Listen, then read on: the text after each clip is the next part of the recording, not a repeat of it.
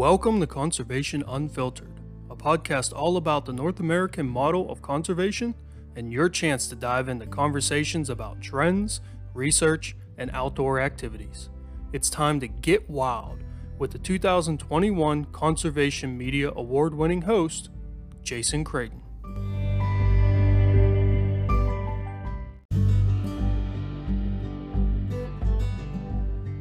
They'll definitely tell you, you get to know your dog. Most dogs do know whether this is a fatal shot or not.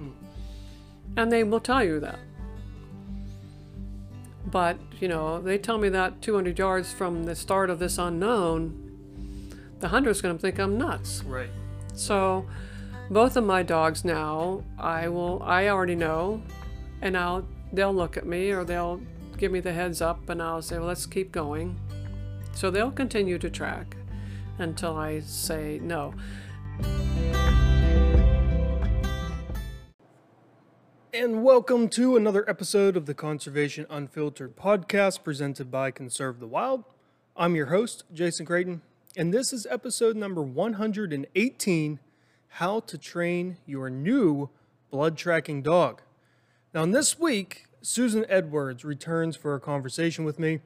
If you remember from her first appearance on the show, back in episode number 59, The Benefits of Blood Tracking Dogs, Susan's a member of the United Blood Trackers, which is an organization dedicated to helping hunters find their lost game with the use of dogs. In that episode, we talked about, her two beagles, how she uses them to help hunters in Pennsylvania find deer and bear after they've been shot and, people can't find them. We talked about how they work, why it's an important tool, some do's and don'ts before you call someone to bring in the dogs. Now, this week, though, we're going to focus on how to train those dogs, which really we probably should have done first. But that's okay. We got you interested. Now, maybe you're interested in creating or training your own blood tracking dog. This week, you can learn how. Susan's going to give us the sort of general step-by-step process that she uses to train her dogs to track. As someone who has trained dogs, I have bird dogs, I've grown up with dogs, we've always trained our dogs. Some of these steps make perfect sense. These are the things you would do if you want to teach your dog to do a specific task like tracking, a blood trail or a blood trail that's, now non-existent. Some of them, though, really don't make sense on the surface, but then she explains her reasoning and then it makes sense, right? And if you've ever trained dogs, you understand that aspect of training. Sometimes you're trying to sort of limit a future problem that might occur that tends to sort of show. Sometimes it's to correct a problem that has sprung up that you didn't really expect to happen. So let's just get right into it. Here's the conversation with Susan about how she trains her blood tracking dogs.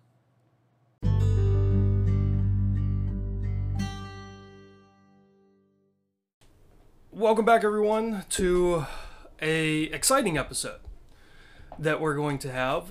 We have a nice returning guest that I thoroughly enjoyed having her on the first time, talking about blood tracking dogs and what we can do as hunters to make sure that we're not basically messing it up for her, so her dogs can do her job. Susan, thanks for coming back. I appreciate it. Hey, it's so nice to see you again. Spend time with you. Yes, it's been too long. I'm going to say, though, and I hope you don't take this the wrong way, I'm glad we're not meeting again under different circumstances where I need your services. I'm happy that I was able to go through a season and not have to use your services. That's not anything to say about your dogs or how great they are. That's more that I'm just happy I didn't have that sleepless night of I can't find a deer that I hit. Yeah, I often will be talking to people and said, don't take this wrong, but I hope I never see you again. But that's fine. It works out fine. I'm happy for you. So how was your hunting season with the dogs? I mean, did you go out on a bunch of tracks? The tracking season, this past tracking season was different than any we've had before. We did a lot of calls. But for the amount of calls that we did, and I'm completely honest with you, I'm not trying to make myself look good or anything. We had every season has kind of like a theme, and this year we had some gut hits that we were just unable to recover. there's so many variables about this. And we had the warm season in archery, and there's no telling when these deer are going to go down. And we just happened to be in there too soon for a lot of them, trying to get it before the meat spoils. So that didn't work out as well for us. But then, but we made some absolutely, how did you do that, recoveries. And that's always nice for the season, oh, yeah. And beautiful for the hunter to they're phenomenal dogs. I love my dogs. So the season went well, and we're done now. But we'll go to do some training as soon as the weather gives us a chance to get with that. And I think that's what we're going to talk more about today is the training of these dogs. Yes, I mean, I think the first episode was great from the aspect of letting hunters know sort of some do's and don'ts. Understanding how the dogs work, what you're looking for, what the dogs are looking for, that kind of thing. But there's obviously going to be a starting point, right? Like we have to start somewhere, which is going to be getting a dog, training a dog to be able to do something like that. So for anyone that's interested in possibly being a blood tracking dog handler and having a dog that you train to do this is sort of that episode for you. So the first question is, what kind of dog should I get? Can any old dog do? I mean, what am I looking for? Well, you're going to be looking for a dog that has a good nose, hopefully comes from some kind of hunting background, but not necessarily.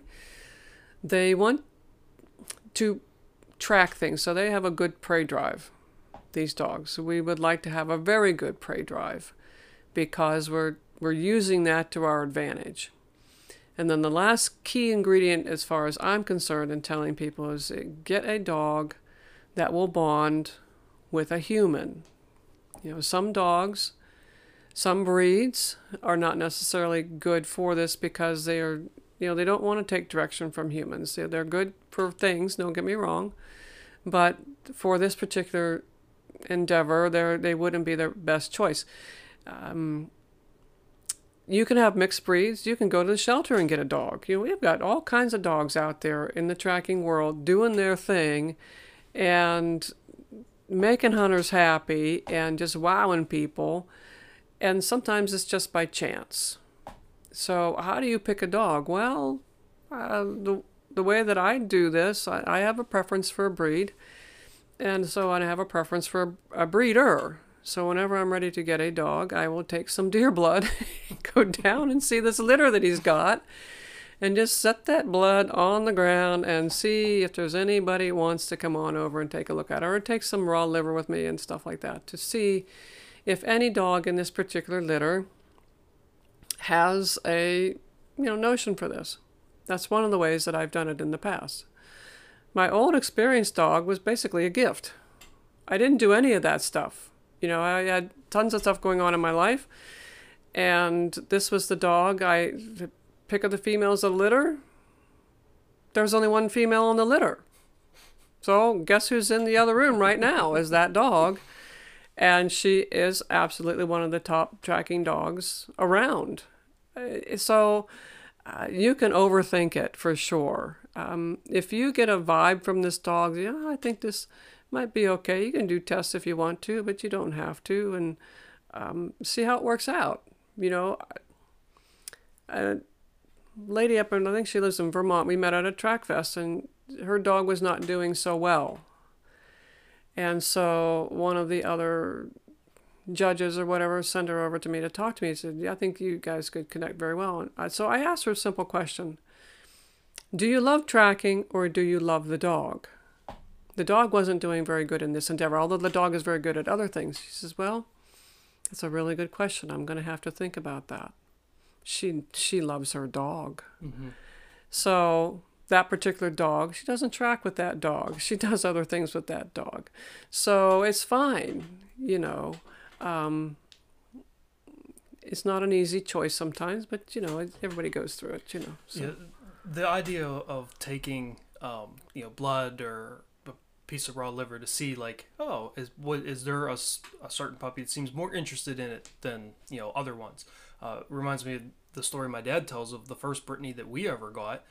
They went to the breeder. No it wasn't any fancy, hunt trial or hunt test breeder or anything like that. Just guy had Brittany's. My dad wanted a Brittany. And they're, looking at the puppies and looking at all the different ones, trying to figure out which one they think they want. And all of a sudden, one of the puppies pointed at a butterfly on the fence. And he was like, that's the one I want. It's already pointing, where the other puppies are running around playing with each other. And he's like, that's the one I want. And, it's just, like I said, part of it, too, is that sort of vibe. You want a dog that you can sort of connect with. You don't want to, be pulling a puppy out of the corner that doesn't want anything to do with you or seems scared of you, because like you said, you want that, yes, the dog needs to have that, that prey drive, a good nose, right? Like we want all that good stuff, but the dog still needs to work for you, right? Yeah. And especially in Pennsylvania, being, as you mentioned, on leash. It's on leash here. It's on leash here. So, we need that dog to work for us because if it's working for itself or with a pack mentality, that's not going to really help anybody. It doesn't. But sometimes I'll just, with my younger dog, I just sat down with the dogs from that particular litter, and she came over to me. She was interested in me.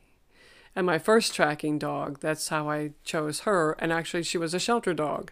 She's still the same breed, background, beagles. I use beagles. But she came over to me. The other dogs in that crate could care less if I was there, but she was interested in why I was there. So I chose her, and yeah, she was, I'm getting chills talking about her. She's no longer with us. A darn good tracking dog she was. So, you just have to go with your gut, I guess, is to tell you to pick a dog. But and then you can always test the prey drive, and you can always increase their prey drive a little bit by playing games with them. So you get your prospect, and I want to make sure people know it does not necessarily have to be a puppy. My first dog was 6 years old when I started training her to do this. I knew she already could track me around the farm, so I knew she had the talent. But it doesn't have to be a puppy either. You can get a dog that's, already a dog, and just teach them this is the scent you're going to be rewarded for, and go with that. I'm not the only person that's happened to either. So just know what you're getting into up front, the time that's going to be involved in this. It's not you have to love it. You have to love the game of hide and seek. Okay. That's a good way to put it. That's a good, so let's sort of jump ahead. Let's say you picked the puppy, or you got a dog, you decide I want to do this. Where do you start? You mentioned you got to love hide and seek, so you got to know what you're getting into. I mean, where you start is first you should actually know kind of what you want to be doing before you get the dog. But if you have the dog already, you need to get some training materials. If you want the dog to track wounded deer, well, deer blood is really the best thing to use, in my opinion. And of course, all of this is going to be in my opinion. You have to have some training materials. So the hunting season before, if you have a bunch of pals or family members or whatever hunting, you want to collect as much blood as you can off of those harvests and put it in your freezer. The blood, the liver, some pieces of hide, legs are good. Depending on the dog, if the dogs like to chew on bones, you want to leave a leg there because that's a hard toy, and they like hard toys as opposed to a piece of hide, which is soft, but that's going into more detail. But so you need some stuff to work with. I don't think there's anything better than the real thing. There are commercial things available.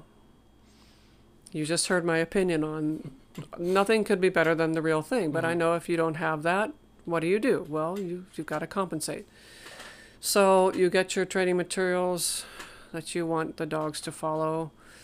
You're going to have to come up with some kind of gear for the dog. Because when they're on leash, this is going to all be referring to on leash because I don't train off leash. My state is on leash, and I like that because I get to be right there with the adventure the whole time, so I don't mind it.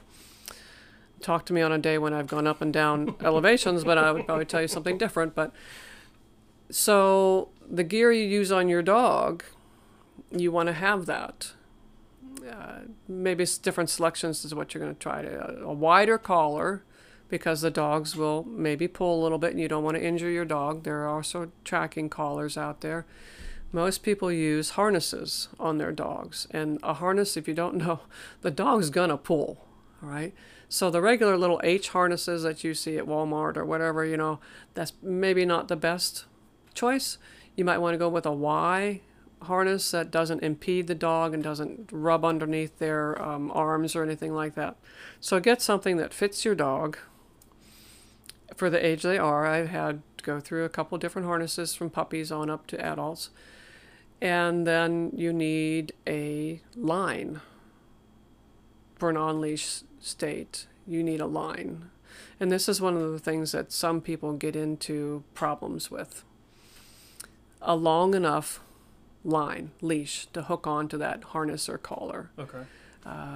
The minimum, I actually think I could probably use something that's a little bit longer sometimes, but I use a 30-foot line. Okay.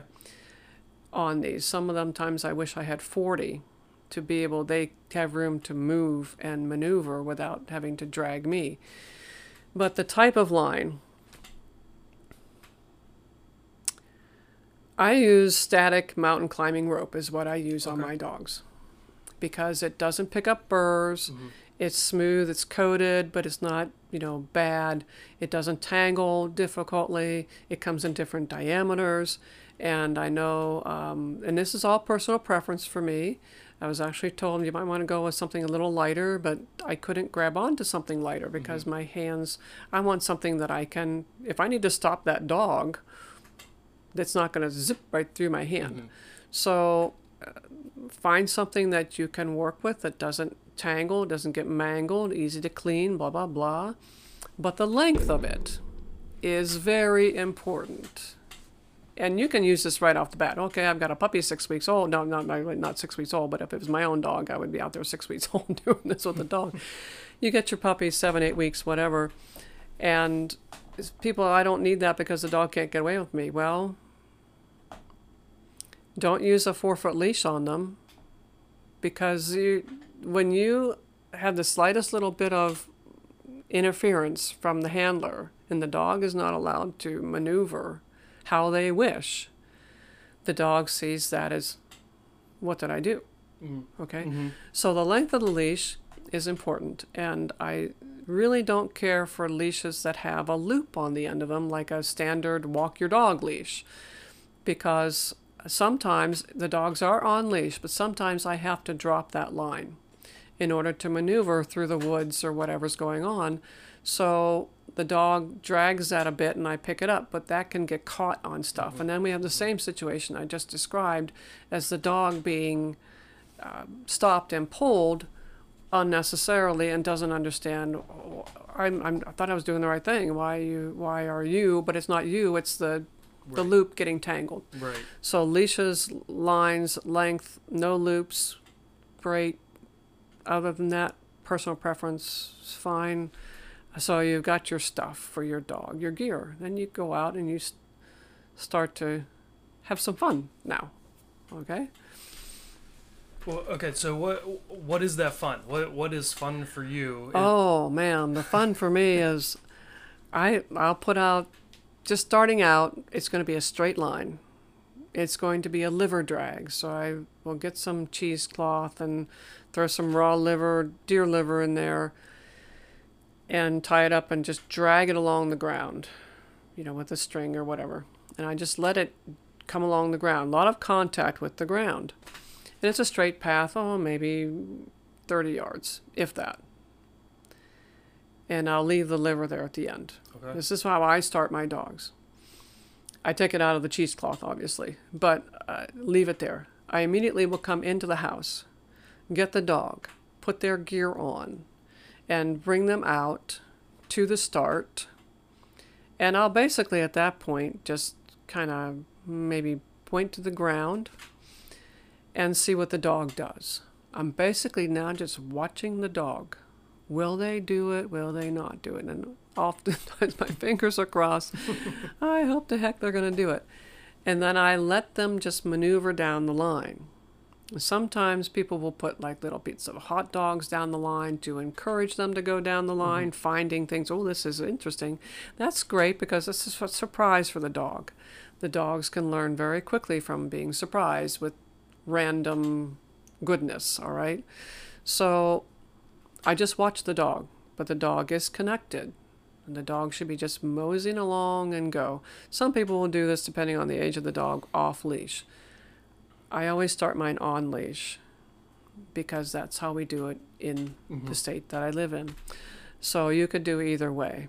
If you're not, don't think the dog's going to go away from you, I guess you could just watch them. But you see me say numerous times now, watch them do it. When they get to the end of the line, and they most often do, you're praising them, you're petting them, they've gotten their food reward. Make sure you don't give them too much of that stuff. Or now switch the raw liver with some freeze-dried liver if you're afraid of the dog getting sick or whatever. But great, wonderful, fun times, okay? I didn't try to trick the dog at all. Now that I know the dog will do it, I'm going to try to trick him after that. Okay. So, I mean, are you just doing it one time with that sort of straight 30-yard Yep, roughly one time. drag? That's it? Yep, Okay. that day, one time that day, that's it. Okay. Boom, done. You can do whatever else you want. I don't care. Go out and play in the yard. We do it one time. Okay. And That's it.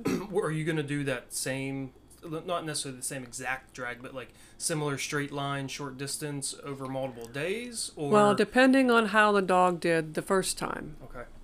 Their enthusiasm, nose to the ground. You always gauge on how the dog did that one. And then you're going to start to make your plans. And my plans are always in my head. I know many people say, why don't you write your stuff down? I do not. It would be better if you wrote it down. Don't get me wrong. You certainly should keep a log of what you did. So depending on how that dog did the first line. Now this is taking for granted that I am also working on obedience at the same time, that the dog will sit, the dog will stay, wait, whatever word you use, the dog will come to you. Recall is extremely important in this endeavor, that the dog has a very strong recall, that dog will stop what it's doing and come to you when it is called. So you're always working on that outside of this. So I would maybe do that.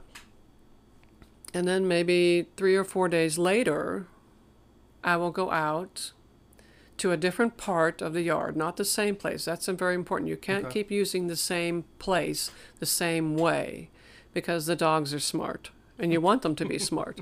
So I go to a different place, maybe different vegetation. We'll see, depending on how the dog did. And I may put out a longer line. I may put out 15 yards, turn 15 yards. It all depends on how the dog did. If they burned that first line, okay, now you're going to get a turn. And it's not necessarily 90 degrees, but it's going to, I want to see will the dog make that turn. Right. And how quickly will the dog make that turn. So if it's a 90-degree turn, boy, I just love it when they're beating feet down that line and all of a sudden the whole body, makes that right angle turn. Then you know what the dog's telling you, and you should have these marked. You shouldn't go out there and start doing things that aren't marked. Mark it some way that you know where it is. Sometimes these little flags that sometimes you see, that's okay to begin with, but if you got a smart dog, guess what? They know what that follow flag the means. flag. So a piece of gear for the handler. I'm old school. I like the handheld GPS. Some phones you can get some, like Onyx, you can track yourself on, but I don't like to use my phone because I'm old school. I want something that's different than my phone, and I know where the line is, so I know exactly where we should be going. It is important, very important, that it is marked, that the handler initially knows exactly where the line goes. And that the dog is doing that. So let's say I took this out, did a left-hand turn, and the dog went straight, just blew right past the turn. So when I'm looking at this, watching the dog, I need to know how fast they went past the turn. Did they at least turn their head? Did they notice it and then just decide to go forward, or were they just running forward because that's the way the last line went? Mm-hmm. So I need to get this information from the dog. Mm-hmm. And then, in my opinion, I need to let that dog make the mistake. And see how far will they go till they decide what happened to that. Young puppy distractibility out the wazoo, You may have to let them make the mistake, physically pick the dog up, bring it back, but don't bring it right to the turn. Bring it to the line before the turn. Ask them again to do it. You might have to encourage them with a little reward of some kind, and then see where they'll go and how they do it. Hopefully they'll now make the turn to get to the reward. So when you start these turns, straight and then a short turn, so maybe from the straight line, the dog could actually smell the reward over there to get them to turn their body. But once they understand, I just follow it where it goes, then you start to do different things. Yeah, 'cause, like, even with that turn, if the dog misses the turn right where it is, but stops to realize something's not right, that's a good sign.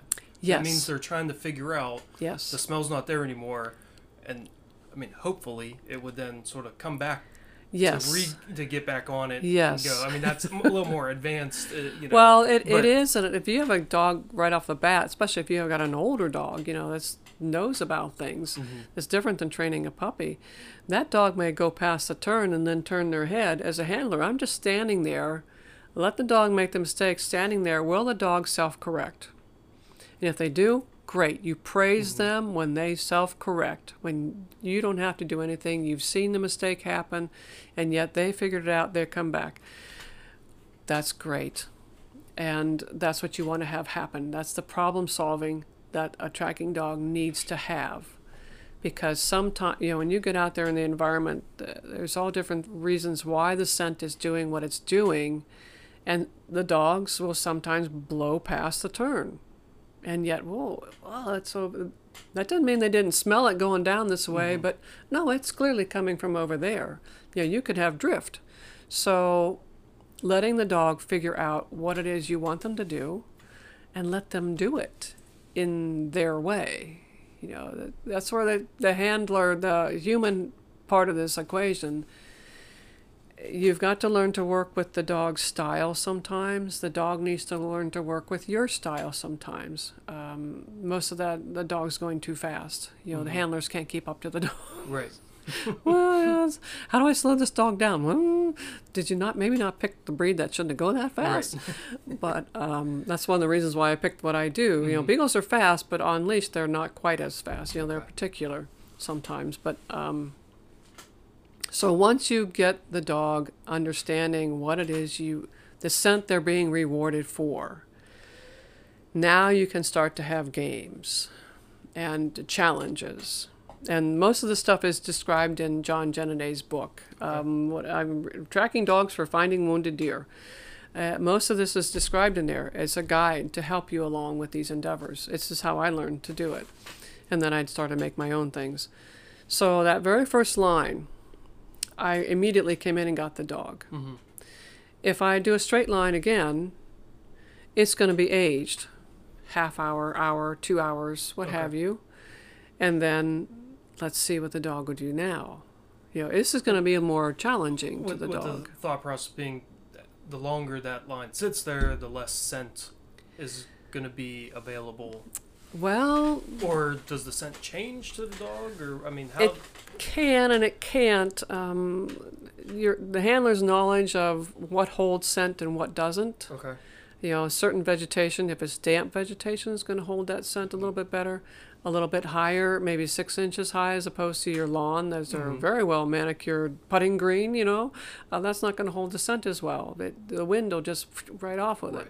So when you age a line, the scent starts to dissipate, depending on what's there to hold it to the ground, what's there to hold it. If there's moisture, it's going to stay better. but still it's not as fresh as just putting it out. Gotcha. Okay, and that's one of my tracking dogs now. My husband might be coming home, so it might get louder. So I'll take the dog out there 2 hours later. This is what, as a handler, I expect to see. The dog follow the line, number one, but slower, maybe a little more meticulous in following that line. This is how you develop that cold nose. Okay. It's a whole different ball game than the hunting dogs, that the scent is right there. That rabbit is right there, you know. It was only been minutes since that thing was here, Right. you know. Can my dog follow a line, the blood that's been out there for 48 hours? If need be. And some people, well, why do you need that? Well, you know, sometimes I can't get there. Right. And as some of these gut shots, especially in deer, you need to let them be alone, you know, be out there for 12 hours or whatever till they expire, because they're not going to be dead. Right. So you do need a colder nosed dog, and this is how you develop that. You Gotcha. age that line. Okay. But so aging is one challenge. Turns is a different challenge. The type of thing they're using to put the line down with. If my dogs do pretty good with those liver drags, it's very soon I'm moving to blood. Okay. Drops of blood. How much blood? Well, initially 8 ounces or 10 ounces, you know, over the distance or whatever. Those bigger drops. Then I start to make a smaller hole in the bottle. Smaller drops, longer distance, you know. They have really good noses, so they have no trouble picking that up. So those are all the kinds of challenges you're going to start to present to your dog. And that's why the planning comes in. You know, Right. when you put a line out, you should have a plan. This is what I hope to accomplish in this dog.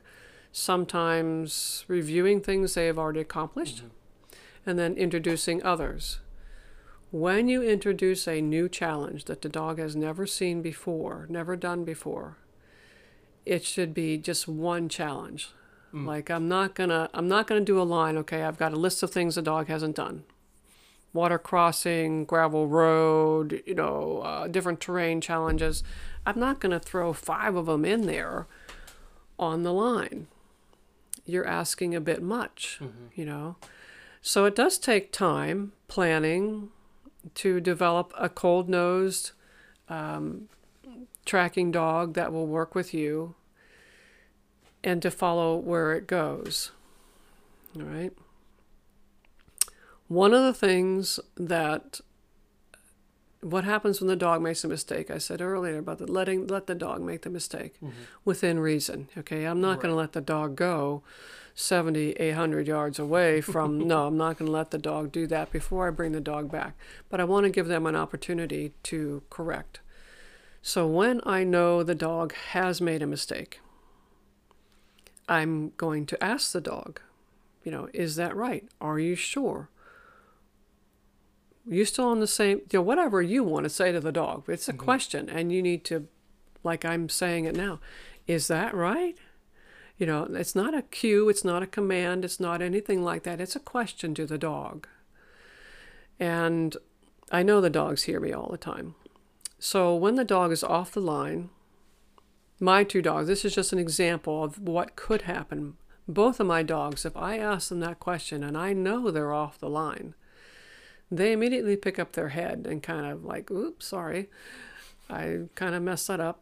Doesn't happen very often now, but it can. So, great. All right, let's go back.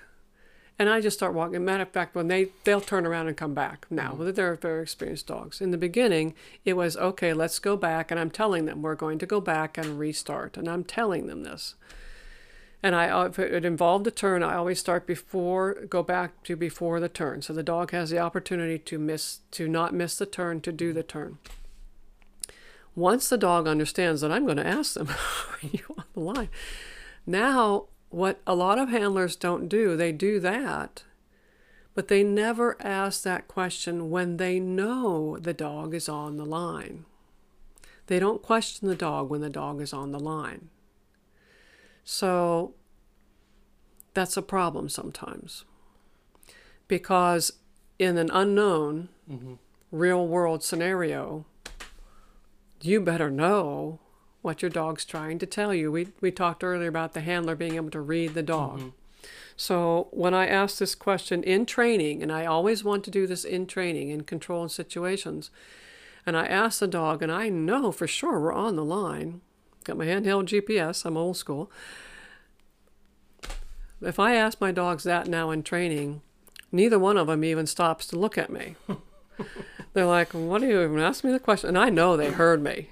They cannot not hear me. They're pretty much ignoring me. The first time I asked them when they were younger, they looked at me and went right back to what they were doing. Well, that's their answer then. Now the answer is, ignore the handler. She's stupid.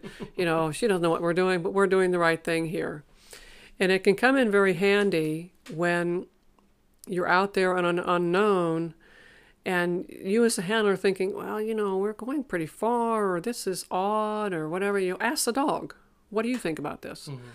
And then if you know what to expect on the different answers, you'll see the answer from the dog. I don't know anything. The dog knows everything about this line, especially an unknown. I can't be a human thinking I know everything. It's just kind of a shot. I know how far they should go, blah, blah, blah, blah, blah. I got news to tell you, you know nothing. You know nothing compared to that little nose on the end of that string. So that's one of the tips I would tell you, and that people that come here, I said, have you ever asked the dog while they're on the line? Well, no. Why would I do that? Because you got to learn to understand what the dog is trying to tell you. And have they changed a target on you? But you didn't know that they changed the target. Okay, that can happen if you haven't, gone through this scenario with your dog. And actually, that's in John's book as well. Asking the dog about it. So that's one of the things that a more experienced handler is going to do. So the challenges, the great grand game of hide and seek. I think of all kinds of different things, different lengths of line. Those can be challenging for the dogs too. You want to develop a dog that will not quit unless you say we're done. Okay. They'll definitely tell you, you get to know your dog. Most dogs do know whether this is a fatal shot or not. And they will tell you that. But, they tell me that 200 yards from the start of this unknown, the hunter's going to think I'm nuts. Right. So both of my dogs now, I already know, and they'll look at me, or they'll give me the heads up, and I'll say, well, let's keep going. So they'll continue to track until I say no. Then that's also on the flip side, it's good because when you get these longer lines, and I'm talking unknowns that travel a mile. Okay. We had the longest recovery to date with one of my dogs for us at 2 3/4 miles this past season. That's a long. And it was a twisty-turny, go back on itself, turkey disruption. It was a challenge in itself. Not that it was a straight line 2 3/4 miles. That deer was just, he didn't know he was dead. He just kept doing his thing. So you have to have a dog that's not going to quit when the going gets a little tough. That's when you're training the dog. You got to mix up your distances. If my dog is good at 30 yards, and I'm starting to lengthen the lines, because some of the tests that the UBT administers, some of them are 800 yards, some of them are 1,000 yards. So many deer hit vital in the chest cavity go 200-300 yards. Some of these gut hits will go 800,000 yards, mile, 2 miles, whatever. If you're always keeping the distance the same, the dog knows that. So that's very important when you start out with this, that you vary these distances. The distance, I'm going to remind people, is only one of the challenges. Don't think it's the only challenge, because I could put a line out here. I'm pointing out the window because I live on a farm. I could put a line out here in the pasture on a day, let's say it's going to be 50 yards, when it's nice and moist and very easy, and I don't age it, and I come out here and I put this out 50 yards, but it's different variables, okay, it's still only 50 yards. Mm-hmm. The dogs aren't stupid, okay? And then definitely if I put it in the exact same place, exact same turns, exact same everything, you know, you'll have a line out there, then you say, okay, let's go 700 yards. The dog just quits at 500 because that's what you've been doing. Right. The last 3 lines were 500 yards, okay? Even if you vary it by 20, 30 yards, okay? I'm not always trying to hit that mark. That's one thing you have to watch. That's why planning is good. You know, if you have Google, I use Google Earth all the time to try to get an approximate as to how far this line would be if I did this. Right. And it never works out that way because the Google Earth doesn't show you what kind of crap crap you're going to be going through. You know, what kind of... So basically, you're trying not to condition the dog to only go so far. True. You're trying to surprise them with the distance when they get that reward. Like all of a sudden, oh, here it is. Yeah. You know, sometimes it's 100 yards, sometimes it's 1,000. Yeah. You know, everywhere in between. When you're putting these lines out, is there a concern about your scent being with that line? Like, do you have other people do the line for you? So, like, the dog's not tracking you, as I'm doing air quotes? Yeah, no, that's always a thing. I wear rubber boots just because I don't like to get my feet wet. When the dog gets, especially when you're starting to age these more, okay, the human scent dissipates a lot faster than this red blood smell is going to dissipate. So I'm not concerned with that. My husband used to always think the dogs were tracking me, and I'm like, I don't think they are. But if you're concerned with that, you wear rubber. Keep your scent down. It's not like you're going hunting that you have to have no scent on you, because like I just said, the human scent dissipates faster than the red blood cells in that blood, or the liver line is going to dissipate. And then when you start to go on unknowns, the real thing out there, you know, you're going to find that there's no way that dog was ever tracking you. We've sort of touched on like some problems that can arise, right, with training. But I mean, what are some common problems you see from other trainers that talk to you, or problems that they're having with their dogs? Is there anything that like stands out that you're like, this seems to happen semi-common? Well, one of the things that happens, I think more often than not, is not having a decent obedience with the dog. Okay. The second thing is burning the dog out. You asked me before, you know, how many times a day would you do that? Right. Well, I think you were quite surprised with it. That's it for the day. Yeah, I mean... No more. You know, No, we're not doing it anymore. Like, I mean, it's been... You know. I say this to someone that, you know, has bird dogs, you know, train my dogs, work with my dogs, you know, but it's been 10 years since I had a puppy. Okay. And I mean, I remember when I had a puppy, even working obedience training, you know, maybe twice a day, like an official session, maybe. Most of the time, it was once a day.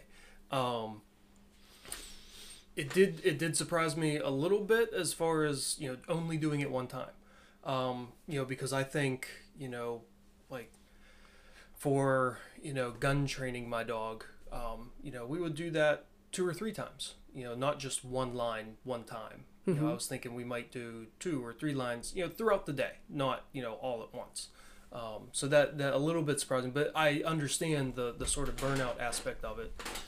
And then even like the aspect of, you know, if you're going to do this training, you know, you want to make sure the dog's ready to do the training and is in tune to do it, right? Because dogs are just like people. Sometimes they don't feel like, sometimes they're distracted by something else. Yep. You know, that's not going to give you the results that you want. You know, it's just going to make you frustrated because the dog's not doing what you think it should be able to do. But it's because it's distracted, or you know, because it's hungry, or whatever the case may be. Yeah, so you do have to do some planning with that. You know, if you can put the line out when the scenting conditions are favorable to the dog and not make it excessively hard on the dog.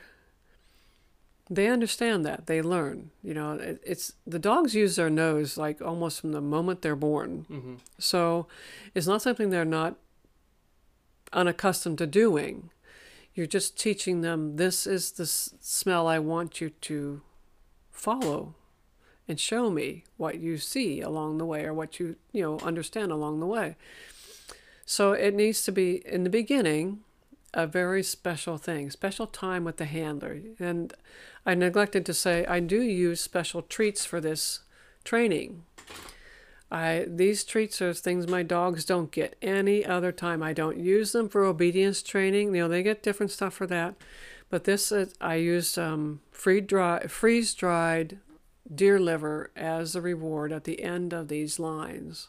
I used to use raw liver, but the freeze-dried is a little bit easier, that I don't have to worry about it spoiling or whatever. So they don't, and I make sure they don't get that. They love it. That or freeze-dried heart, they love that. They don't get it you gotta track, you gotta find it. Mm-hmm. Because it's that special. And it's the same thing with doing it 2-3 times a week, you know. I have never felt the need to do that. Of course, I'm not in any hurry. This is something that's more like a marathon, not a sprint. I wouldn't not expect, I'd be thrilled, you know, like if I got a puppy this spring, I would be thrilled if that dog would be able to go out and maybe find a deer this fall. Would I ever expect that to happen? No. Because I know that this takes time, and you've got to give the dog time to let it learn from its experiences. I don't need to increase the experiences. I just need to have a well planned out experience. Mm-hmm. That, you know, the deer sometimes goes left, the deer sometimes goes right. The deer sometimes might make a figure 8 loop. Do I have to do the whole loop? No, I can just go out the exit. And those kinds of things. You have to give the dog an opportunity to learn, because this is a little different. It's a partnership. It's not a command, do it. The dog needs to be motivated to do it. And if you sometimes get frustrated if the dog makes a mistake, or, you know, and then I gotta do that again because they didn't get it right, you put a lot of pressure on the dog. Yeah, and I like how you mentioned the figure 8. You're not trying to train this dog to follow the path exactly. You just need the dog to get to the end point where it's supposed to be. So it just needs to be on the line enough that it. Well, you know. Yes and no. It's interesting that, you know, I want the end result. That's what I want. Right. Okay. Now, in the world, tracking means following the footprints of that animal. That's tracking, trailing. Technically, my dogs are trailing dogs because of the way that I allow them to find the target. Mm-hmm. And I do allow them to use every tool they have to find that target, because that's my goal. That's their goal. But let's say I put a figure 8 out there. If this was a tracking, there's the air quotes, if this was a tracking dog, I would expect that dog to follow that figure 8, to make the figure, the entire figure, right, not to vary from that figure. Okay. Anytime, personally, me as a handler, and I can see other handlers like exploding right now, but anytime my dog can use another tool, such as winding, to find the target, great. But here's where the partnership comes in, that the human handler has to understand. Where I live right here, the winds are very variable. Mm-hmm. They hardly ever blow consistently. Like, we don't live in the plains, you know. So I have to mark where that dog started to wind. Did they find the target? Can they pick up the line? Or is it the target they're smelling? Is it the line they're smelling over there? This is where, you know, when you're doing your planning of those training lines, yeah, into the wind, not into the wind, cross winds, right, all of those things are other challenges that you put into these lines on purpose and you have to watch the dog. How is this dog going to solve this puzzle? I do allow my dogs to win, but my job as a handler is to know when they start to win. Can they complete it? Can they not complete it? Because if they can't do it, I have to have a spot to bring them back to, where they were tracking it on the ground, where I knew they knew it was on the ground, and that all this stuff is done in controlled situations. So when I get out there on an unknown, on a windy day, do I expect my dog to win? I sure as heck do. I better be paying attention. Actually, the higher the winds are, the less my dogs actually wind. They track more on the ground. There's those little wafts that are coming down the corn rows or whatever that sometimes they'll pick up on that. But I need to know what my dog's doing. I need to watch them. So, find the target. Yeah, I try to trick them all the time with these figure eights and such, backtracks, things like that. That's more advanced, techniques. The dog's got to be able to figure this out. They just go right to the exit. They're smart. And I think some of that is because I let them make mistakes. I let them solve the problem in their own manner. And not every dog, and these two dogs are different in the way they solve the problem. Ruby loves to wind. Roxy will use the wind, but she loves to track. so you know your dog. But it's an adventure, and it's meant to be a lifelong adventure for the dog, I would say. There's no amount of money in this world you could give me for either one of those dogs. Do I love the dog or do I love tracking? I love them both. Right. But if my dog has to be retired, it has to be retired. Or if something were to happen to my dog, can't do it anymore, I still keep the dog. Right. And then I go get another one that maybe start to train. Yeah. I mean, with my bird dogs, I love the dogs. I love the activity of hunting. I think more than anything, I've pheasant hunted and grouse hunted over other people's dogs, and I've enjoyed it. But I enjoy it so much more when it's my dog, because I think the thing that I really love is, since I love the dog so much, I love to put them in a situation that they love. And they love finding these birds. So if I'm able to put them in that situation, then that makes me feel even better about it. So I like it, I like that experience more than hunting over someone else's dog, And Neil, if you're listening to this, thank you for letting us hunt over your dogs in North Dakota. But there's just something special about watching your dog do something it loves to do and doing it well and being successful at it. So I fully get that. You mentioned the idea of, do you love the dog or do you love to track, right? Because that dog's going to pull a little bit off of you too, right? Like if you're not, just because your dog's good at tracking or shows promise, if you're not into the activity, your dog's sort of going to pull a little bit of that too, right? This is really important. I don't know if you can pick it up from the tone of my voice or whatever. I love to train. I love to spend time with my dogs. I love to see them work out the problems like you were talking before. It's so different.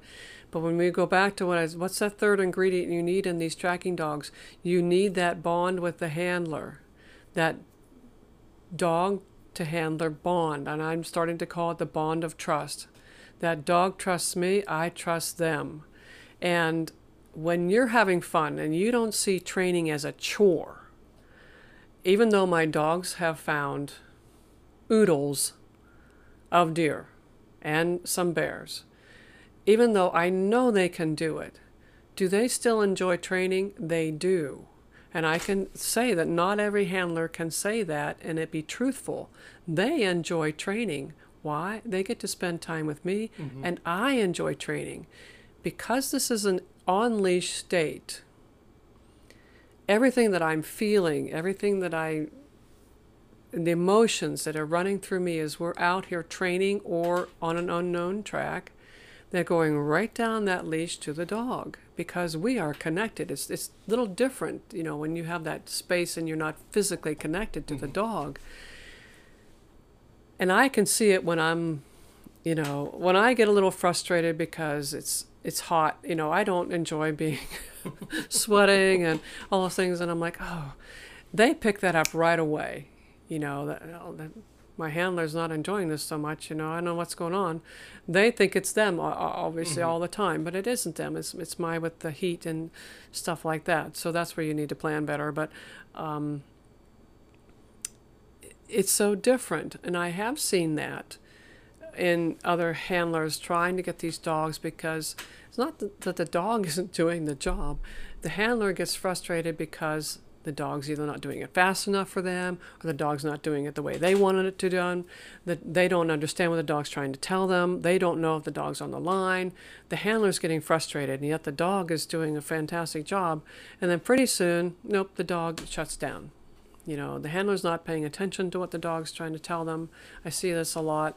And a lot of times here's the thing, whenever I put a training line out, and I'm very blessed to be able to do this. My kids are all grown, you know, I don't have a job that I get paid for, and so I have a lot of time. I have a lot of things I do, don't get me wrong, I'm not lazy, but I don't put time constraints on my lines, on my training lines, or on my unknown lines when I go out to track for the public or whatever. I try desperately not to do that, because that puts pressure on me. We've got to get it done. We've got to get it done now. No. Like you said before, the dog may need time to warm up to this, and you know, the scenting conditions may be this, and as we move along, they may be that, which makes it more difficult as we go along, or easier as we go along. And everything's changing in this world, so you know, I need to thoroughly enjoy this with my dogs to have a good outcome. Let's put it that way. Right. I want to have a good outcome. And finding the target is not always a good outcome. I mean it's the best outcome, but the fact that my dogs to date have never refused to track, have outright refused to track. They have never done that. I've had a dog get injured on a track that I had to physically remove from the track because she wanted to continue. I said, no, you can't do that. She hurt her pad on her foot, and she's going on 3 legs. You know, I'm like, no, we can't do that. But I have never had a dog refuse to track in training or on an unknown. So they like to do it, and I like to do it too. So it's not all about the food reward, although right. They love that, yeah. Of course. It's about the experience, right? Yes. For both you and for the dog, and you know, that combination together. The adventures, and yeah. Particularly my beagles, you know, they like to use their noses more than anything, and I'm giving them a chance to use their nose and get fantastic rewards and have some fun with me, and you know, they like that. So for people out there, either that want to get into training, or you know, training these dogs, or they need a blood tracking dog once the season opens up again in the fall, where can they contact you or other blood trackers in Pennsylvania? Where's that spot that they could sort of find? Well, if you go on the web, the internet, and you go to the United Blood Trackers website, it is www.unitedbloodtrackers.org. It's .org. There's a find a tracker map on there that you definitely would use during the season, but you can also find out who's in your area that has these dogs. And some of us who have been doing this for quite some time, where I'm actually on the mentor list for the United Blood Trackers, but that's not accessible from the website. But you can still find out who's around, who belongs to this organization, who has a dog, who has a trained dog, and maybe spend some time with them. And it's nice, and you can do blind lines for each other. As you get down, you think your dog's trained. You have your buddy put a line out on their training facility. You go over and do it. Is your dog trained as well as you thought it was? It's usually not the case. But the UnitedBloodTrackers.org is a fantastic organization as far as I'm concerned. We don't all train the same. We don't all do things the same. We are all after the same outcome, which is to have a dog track a wounded animal if the dog will do it, that's a successful line. If you can get past where the hunter lost the deer or the bear or whatever it was and get a little bit more answers for the hunter, that's a successful line. And yes, we make recoveries too. Those are really great to make. But truth be told, and it is the truth, that I don't have 100% recoveries. So far, I have 100% successful lines. That we have an answer, the dog did their job. Sometimes it's not the answer that we want, but it is an answer. So yeah, the United Blood Trackers is a good place to look for some stuff. You do need to train your own dog. It's not something that I would recommend you send them off to be trained and then get them back and see what you can do. I wouldn't recommend that. I'm always happy to help people train their dogs. I've had several people come here the past few years and spend some time. We put some lines out and have their dogs do the lines, and then they watch my dog and me do the line, a different line, and see, you know, what compares, what doesn't compare. Not that I'm fantastic in any way, but my dogs are good. Yeah, one thing I neglected to mention when we were talking about gear and things that you need to have. Unless you're doing a line in your yard, like a beginning line that's very, very close and it's very short, you know, really beginning stage. When you take off to do a line with your dog, training, unknown, whatever, please, please, please, please make sure you have water for you, and more importantly for the dog, and a way to give it to the dog. So many times I go to events, or I've had people here in training and other things like that, and the handler has everything except water for the dog. And it may be, you know, cool out, like even today. I think it was like 40, got in the 40s today. My dogs were running rabbits earlier today, and they came back to me and they wanted water. They wanted water. And if you can take, if a dog is having difficulty on a line, even a training line, if you say, oh, we're going to take a break. Give the dog some water, give them a chance to refresh their mouth and their nose and all that. You can see a remarkable difference in that dog now when you go back to task and they go. But if you as a handler have no water, and there's no creek close by, and you certainly don't necessarily want to leave the line to go search for water, because now you got the dog searching for something else, it becomes an issue. So figure out a way. I don't care how you do it. Just do it and make sure you're not going to run out of water in 2 3/4 miles trying to find this target. Oh my God, that was an adventure and a half. That one was, but I survived. Susan, thanks for this. This was great. Yeah. Everyone, check out that link. It's down in the episode details, so you can take a look at it. Hopefully you don't need it to find a tracker to assist you if you're hunting, but if you're interested to even just see some dogs work, definitely check out the website and see what's down there. So Susan, thanks. I really appreciate it. You're most welcome. Thanks for coming to see me again. Oh, absolutely.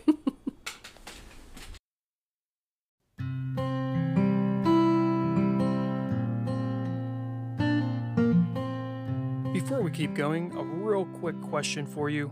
Are you concerned with urban sprawl? Are you concerned with the threat of our increased human presence has put on wildlife and wild spaces? If so, an easy next step for you to try to help with this situation is to visit our Patreon page and become a monthly supporter. If you like this podcast, if you would like to help form a new nonprofit that helps combat and mitigate the effects of urbanization, visit patreon.com/conservethewild. That's patreon.com/conservethewild. Go visit today and become a sponsor.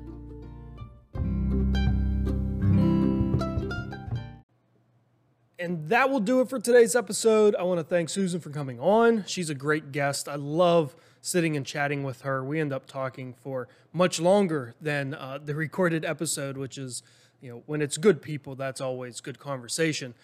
If you want to find a blood tracking dog, as she mentioned, sort of having that mentor, having other people being exposed to it before you decide to train your dog is always a good idea. So if you're interested in finding a blood tracking dog, or handler, someone to mentor you, or even you're in the field and you need someone to help you find a downed deer or bear, head on over to unitedbloodtrackers.org. The link to that is in the episode details. If you missed the original episode that she was on, episode 59, the benefits of blood tracking dogs, the link to that is in the episode notes. You can click on that, or you can just scroll back in all the episodes back to episode number 59, and you can get some good tips for what you should do prior to calling in your blood tracker and their dog. Now, don't forget, if you have some spare change lying around and you want to support a good cause, please click the link at the bottom of the episode notes and support this podcast and the nonprofit that we are submitting the paperwork on here, Conserve the Wild. Head on over to our Patreon page. Depending on the level that you pick, you may also get some swag. So, help us out as we try to help conservation and conservation causes. Until next week, especially with spring being sprung, get outside, take someone with you, and stay wild.